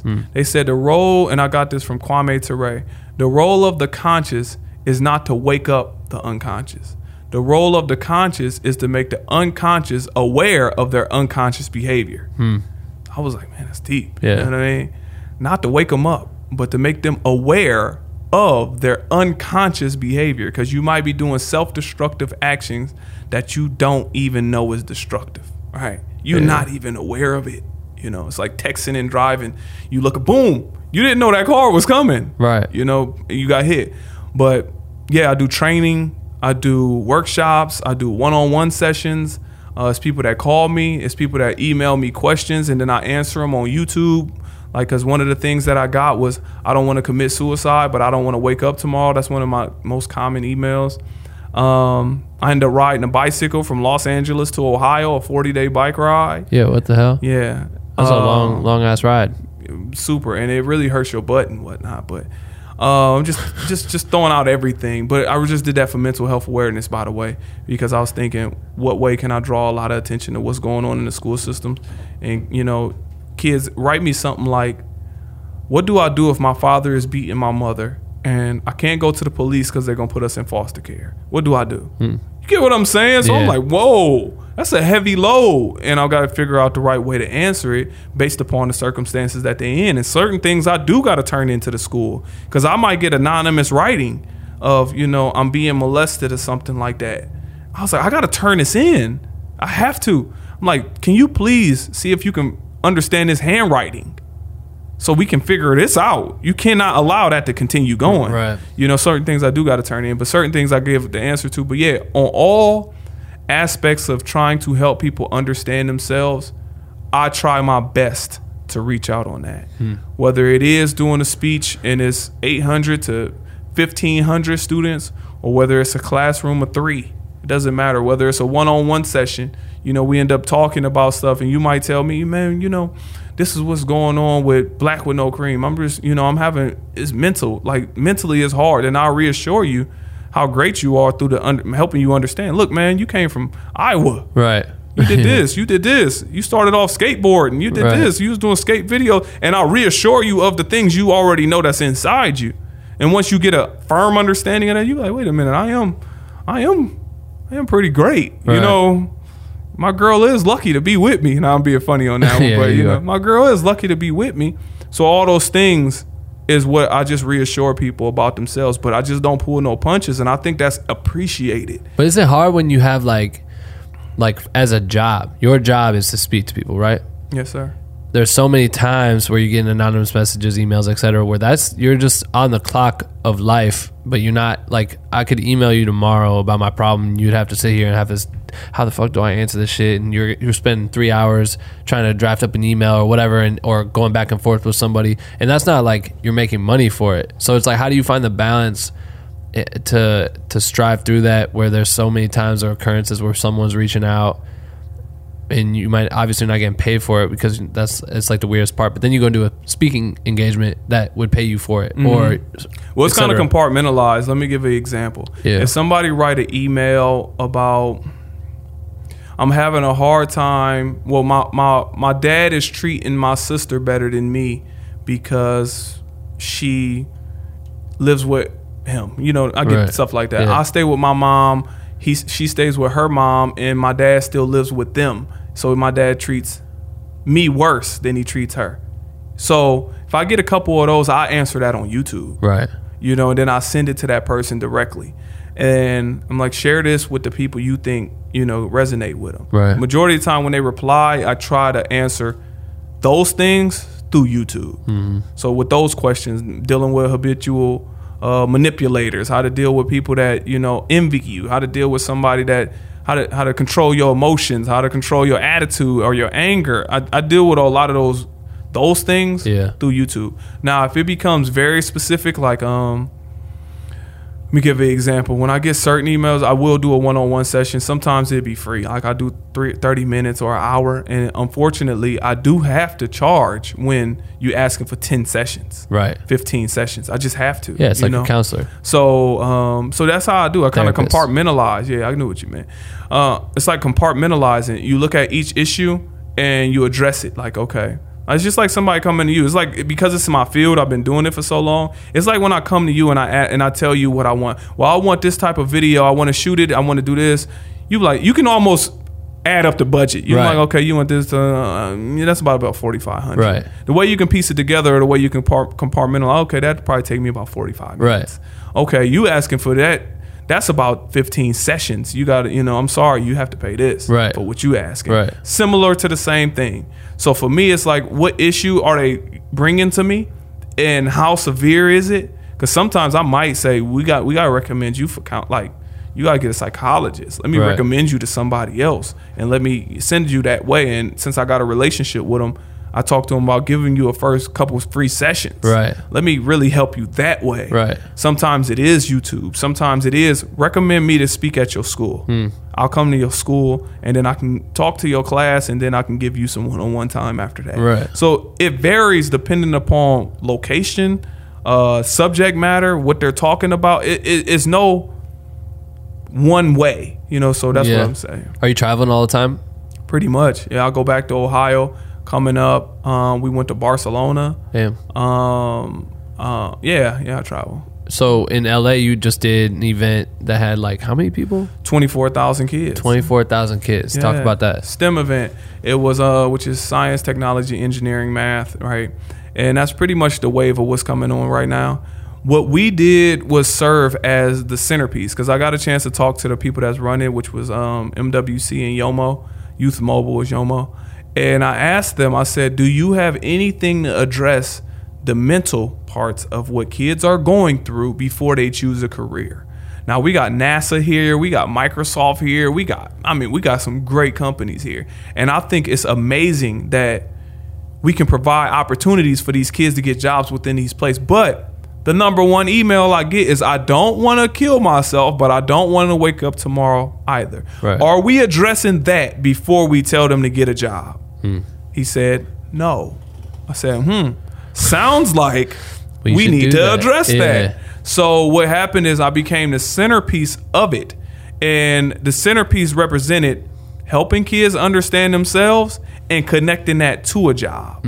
So I had therapists, I had different people at these tables playing Uno with kids, and I had another guy at a whiteboard. I had puzzles and Connect Four, and I had a big table where they can fill out this workbook and different worksheets and whatnot. And we was using that as a base to help them. So not only can they go check out NASA, we can also help them with their mind state. Yeah. So that's what it was, over those 3 days. So that's the role that we played. But like I said, it was 24,000 kids, I believe. That's crazy. Forgive me if I get the number wrong, but it was so many that it was over 16,000. And after that, I mean, who can really count? Yeah, right. You know what I mean? So, that's what it was. And we got a chance to reach a ton of kids, of kids, man.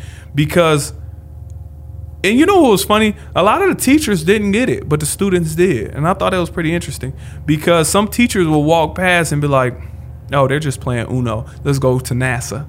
All right. They're only playing Uno. I'm like, we're not just playing Uno. These are professionals that help kids deal with their problems. Right. So the people that did sit down, they were playing Uno. Then they had to leave. Like the teachers be like, we got to go.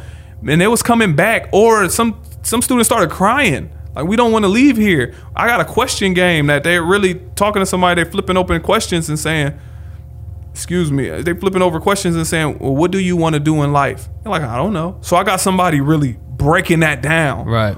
To an 11th grader, 12th grader, as young as, we didn't ask those questions, but as young as 5th grade. Right. So, so we got somebody playing questions and really giving them hands-on attention, saying, how are you? Yeah, that shit'll go a long ways. What are you up to? Why are you sad? Because this teacher might, man, I'm tired. He always crying. I ain't trying to deal with, you know what I mean? Yeah. You kind of get that. You ever seen it, cry babies? You like, man, you always crying, right. man. Ain't nobody trying to hear that. Right. But we might not address why they're crying. So let me give you this example. All right. Have you ever had your little niece or nephew? You got any nieces, nephews, or little cousins? I just got my first nephew. Yeah, little cousins, and you have heard them. Or you might have done this with your mom, and you be like, Mom. While you like 2 years old. Yeah. What? And then you might jump. See, Mom, look. Right. I jumped. She's like, oh, great job, Ben. Okay, great job. Mom. Around, like, God jump. Damn. What? You spin around. See, look, Mom, look. Spin around. The question is, what happens when you say mom, and mom never looks? Mom never looks. And that's the kid that I'll be helping. Right. Because then what happens? What happened to a young girl that never got no attention, never got told she was beautiful, right? What happens to her when she get 14 and a young man tell you, you know what, you beautiful? Yeah. You know what she does? She reciprocates that compliment with her body. What else does she know? Right. She never learned to say thank you for this. She's like, oh, he liked me. Right. What do I do? All the videos say, I need to do this. All the music say, I need to do this. Yeah. This artist told me I need to do this. And that's who I learned from. Therefore, I need to do this. Right. You get what I'm saying? So now you 13, 14 and pregnant. Fuck. So, I mean, it's so many. Yeah, we can get so deep. But it's so many dynamics to this. It's no one way is what I be saying. So I can't address every issue the same. Well, yeah. So as you move forward, what's your strategy? Like, what's your plan moving forward? My bigger plan is I will have. Let's go ahead. If I live to see it, a mental health cafe. Okay. I want to have an interactive cafe. I want to have a cafe where they can come and get these books and if somebody, you can have the idea. Mm-hmm. I don't care, because I know what I want to do. If this idea sounds great to you, then do it too. I want to have a mental health interactive cafe, like a community center, so they can come in and the backbone of it will be smoothies and juices and sandwiches, etc. But also there's tables that we can have those Uno with therapists and whatnot to have people come in and help. It's not just I'm about to come here. Now you can just show up and get a smoothie and a sandwich and roll that got vitamin B and the proper, but I wanted to create this environment of learning. So when you walk in and get a smoothie, at least you can learn what is sea moss, what is ginger root, what's the properties of it. Right. It ain't just taking it. What is it? So if you got headaches, what do you take? Ibuprofen. You get what I'm saying? So, like, some people might think, I got a headache, so I'm going to take this. And you may not even be taking the right stuff. Right? So, what I'm saying is the same thing to go in our bodies. You might say, you know what, I'm feeling depressed. Is it from the food? Right. I don't know. Is it from your lack of hydration? Is it from your lack of sleep? Sometimes you just got some a-holes around you. Right. That's tearing you down. Is it from that? Is it from the fact that your girl just left you? Is it from the fact that you playing video games all day and you never had the sun hit you in days and you don't got no, you know, what is it from? So the fact that I can create a center like that is my overall goal. You're in the process of that, aren't you? I'm in the process. Hard. You know, I'm learning it, and it's some things that I feel like I still need to learn. So what I'm trying to do is use my popularity as leverage. Mm-hmm. So if you listening to this, please follow me at Cyrus Asar Instagram. Please even if you just want to mute me. Link in the bio. I just want the numbers because I understand that popularity is the currency. Right. So if I'm able to use that as leverage to help kids more, that's what my goal is. Right. Obviously, you know me, you know, but if doing this since 13, it's not I don't care about the following per se, but I know I can use that as a tool to reach more kids. And when I set up this center, it's like a celebrity is setting up this center. It's like somebody that really care about us is setting up this center to help us. Right. And since I've already been doing programming with the Boys and Girls Club for so many years, and I understand it, I understand how to write grants, I understand all that stuff. I'm going to use all those tools with a mixture of a wise way. So now, if I got this, let's say I do got this community center and I got smoothies and we talking about mental health, and I say, you know, what is the correlation between depression and film? How about I have Ben come in and I have a doctor come in? Yeah, of course. And you can have smoothies and sandwiches and we can sit around and learn. And film it all for the people that are in Ohio. Put it out, etc. So that's what I'm saying. So I want to build that, and then my final goal is a retreat. You know, I would love to have a retreat to help people deal with mental health, like that getaway.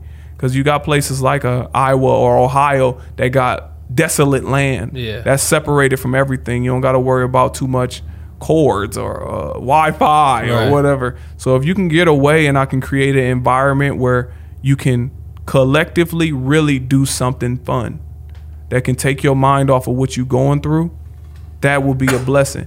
And how I can build that is the way I'm continue on going. So I can have Ben come out. Mm-hmm. I can have, you know, Matt Alonzo, shout out to him, he can come out. Or I can have, you know, this therapist or whatnot come out and be the backbone to this retreat center. Right. And in the meantime, I can still have local communities come there and work out of it.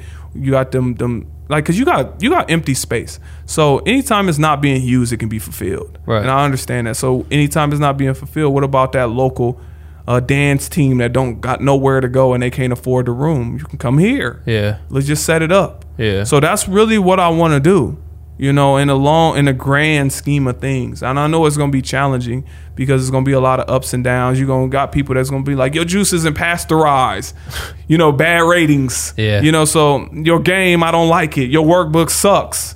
You know, your book is grammatically incorrect. You get all those things, but I don't care. I'm going to figure it out. I'm going to move forward. And if I live to see it, it's going to get done. It's that simple.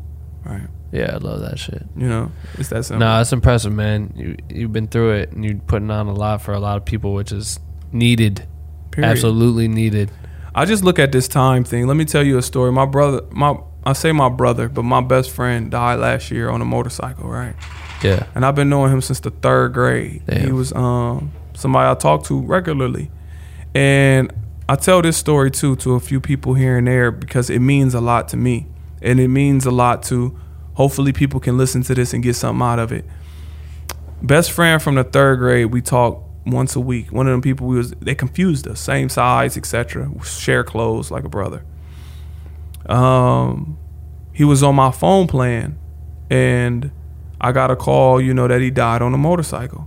And what's funny is he had got into a motorcycle accident prior, and I'm like, bro, get off this. It's not the fact that you can't ride, it's the fact that people don't pay attention no more. Yeah. Like they're texting, and when they swerve over, it's a fender bender in the car. You're out of here. Yeah, right. So anyways, he got back on the bicycle, and he didn't tell any of us, any of his closest friends, because he knew we would have took it, you know. Anyways, he passed away on a motorcycle. His name is Jeffrey Ford. He passed away on a motorcycle, and I end up going back to Atlanta to be with his family, and I end up getting my phone back from him, right? And the phone was cracked, but I still know the passcode or whatever. But anyways, I got a chance to see all his text messages, right? So he was on his way to go visit a girl. So he texted her, you know, she was like, I want to see you, etc. He like, all right, I'm on my way. right? So he's on his way to go see her. Boom, that's when he died. And I seen her responses. Her responses was, I knew you wasn't coming. You a liar. Lose my number, right? She didn't even know he was dead. Damn. You know what I mean? She did not know he was dead. And I stayed in his apartment that night, you know? And when I woke up the next morning, his alarm went off on his phone, right?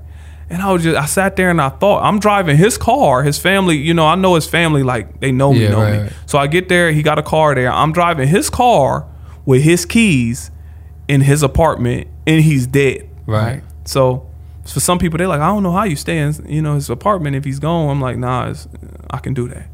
So anyways, I stay there. I wake up, his alarm go off. And I was just like, bro, he had a day planned. Right. He had a week planned. So it's arrogant to believe that we gonna wake up tomorrow. It's arrogant for you to sit back and say, you know what, this is what I'm gonna do next Friday. How you know you gonna see it? You don't know that. Right.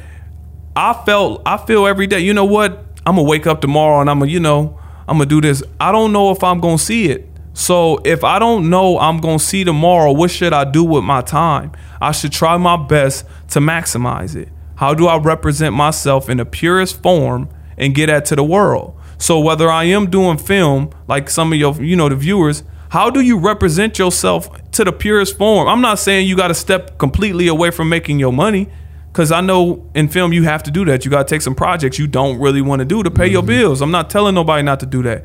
I'm saying, how do you represent yourself in the purest form? For real, for real. And you give that to the world, because you just don't know who is going to inspire how many. Because Muhammad Ali inspired me, you know, and it ain't like I ever met him. It was just he was being himself on a boxing platform. Boxing was a tool to let his message get out, right? So you never know if you are that person that inspires some. You know how many people you've inspired? You, Ben. You know how many people you inspired by creating this platform and talking to people? Now, you're not going to get all the praise. Right. You're going to get a few people here and there that's going to say, Ben, thank you. You know what, this really inspired me. But everybody is going to reach way more people than you think. It's like every one time you're going to get acknowledgement, it's like 30 people know. Right. You know what I'm saying? So the fact that you created this with your friend and everything, this is a part that's not going nowhere. Yeah. It's your stamp, and it's a purest form of you. You could have just said, you know what, I'm about to just keep shooting for Beyonce and still keep trying to move up in that corporate ladder per se, and just go after that bag. Because now that I did this stuff with Beyonce, I can get pretty much any gig, especially with an artist who's going to turn you down now for a tour. Nobody. Right. So you could have put together your press kit and just sent that out, but you created Black with No Cream. Yeah. Why? Why would you do that? Why would you step away? Because it's something that means a little bit more to you. You don't even got to tell me that. I know, because who would do that? Right. You know what I mean? So that it's clearly something that means a little bit more to you. And that's what I'm saying to people in general. You connect with that, and that's how we change this world. You start with yourself. You try and be the best version of yourself. You get yourself to the world in the purest form, and that's what inspires people. You don't have to be nobody that you ain't, because you just don't know. Just like you've been inspired by somebody. How do they know that you was inspired by them? Just like you inspire somebody else, 14, 15, 16, 17, that's on Black with No Cream, and they looking at your updates and can't wait to the next guest you have on, and they following, and that's inspiring them. Yeah. And that's what changed the world. Like, you know, you might have provided the spark that's gonna have the next filmmaker make the biggest movie of all time. And then they're gonna get on stage, you might be 110 years old and out of here. Yeah. And then they're gonna say, well, I was watching Black with No Cream when I was, 30 years old, and Ben, it was this guy named Ben, and he interviewed this guy Cyrus. Let's go ahead and say that. And their conversation inspired me, and they saying this at Oscars now. We don't get the credit for it. We gone already. Just like Tupac inspired me, Muhammad Ali inspired me, Malcolm X inspired me. All these different types of people inspire me. It's not like they get the credit. They're gone. Right. But they left a stamp by being the purest form of themselves. So that's what I'm saying. Yeah, that's so impressive, dog. I completely agree with you. And it's really a lot. Like, you take on a lot to have to navigate through all this shit and deal with all these other people's problems. It's like the doctor having to, someone passes on the table. It's like you got to do that and then go right back to the next person. And that's just so crazy. You're always got people's lives in your hands. And it's not easy for your mental health to have to deal with all these other people's mental health and almost get it twisted too. So to be able to like stand up to the plate and do that, I commend you for that. It's impressive. I appreciate it. No, it plays its toll. It just, for me, it's different. Like I look at it as, this is something that I feel like I have to do. Like I feel like it's a disservice if I be quiet. Right. I feel like it's a disservice if I stop. So the perception of the heaviness doesn't hit me the same. Yeah. When I do hear about molestation or I do hear about abuse or whatnot, now I'm empathetic to all suffer. Yeah. So it hurts to hear it, but I'm currently active. So I know I'm in motion to resolve what's being complained to me about. Right. So So it's like I'm on my way. I may not reach them all, but I'm on my way. So as long as I'm on my way, if I fall back, then I'm gonna lose some steam to really assist the other people. So that's like my drive. So it's internal burn because it's something that I truly want to do. I truly enjoy doing. Yeah, I can tell. So I really don't get discouraged in that field, but I go through my ups and downs just like everybody else. Right. So yeah. So before we wrap this up, I want you to plug both so is it a book and the workbook? That's what you got, a right? book. I got 7 Steps to Discover Your Inner Greatness. Which you can get where? CyrusAssar.com. Okay. And this Life and Career Choice Workbook, which help people understand themselves and connect themselves to. So if you one of them people, because they took it in the Kevin Hart studio to help people with film. Yeah, it's dope. And that's what they use this for. They said, look, everybody, y'all probably said this. They said, when you look at the credits of a movie, all those people are jobs. That don't mean you have to be in front of the camera or directly holding it. You might be what they call a DP. Yeah. Sound, Yep. which is extremely important. Yep. That get overlooked. But they use this workbook. So because you can study things, you can start looking into people. Like you might add, like look, for example, we might say who the top 5 movie producers, like film people. You might say hypothetically, Steven Spielberg, blah blah blah blah blah. You be like, who's the best sound man? Oh, drawing blank. Right. You think you might want to study that? Right. If you want to get into sound. Yeah. Who's the best? Who's the best other producer? Whatever. Right. Who's the best? Who's the best costume director? How you don't know that if this is your field?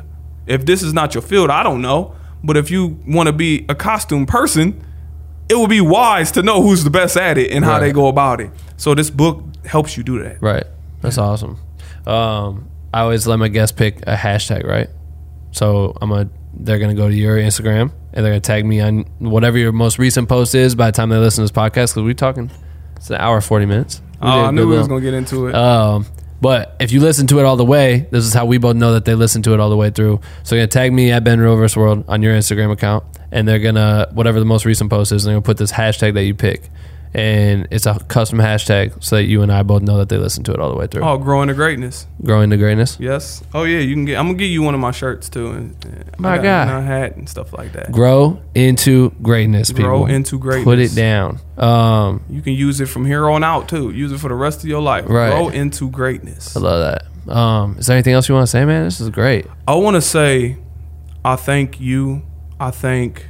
What's your name again? I'm sorry. Dave. I want to thank Dave. I want to thank everybody that put together this platform. I want to thank the people that swept your steps that I was able to walk up today. Yeah. I want to thank the people that put this building together. I want to thank everybody that has contributed anything to this world to make it better. Damn. So that's what I want to do. I do too. I'm gonna ride off that one. I do too. Oh, that's great, man. All right, well, we'll put links to all your stuff in the bio and everything. I appreciate you coming, man. I appreciate you. Another one, first one in 2020. We did Yes, it. sir. Yes, sir. All right, cool. Thank you. Yes. Yeah. Man, I enjoyed that. I knew know. we was gonna get into. That's it for episode 148. Huge thank you to Cyrus for coming on the show. Stay tuned this Wednesday for another Morning Roast episode, and we will see you back on Sunday for another interview. We love you, and I just wanted you to know that. See you in a few days, you bitch.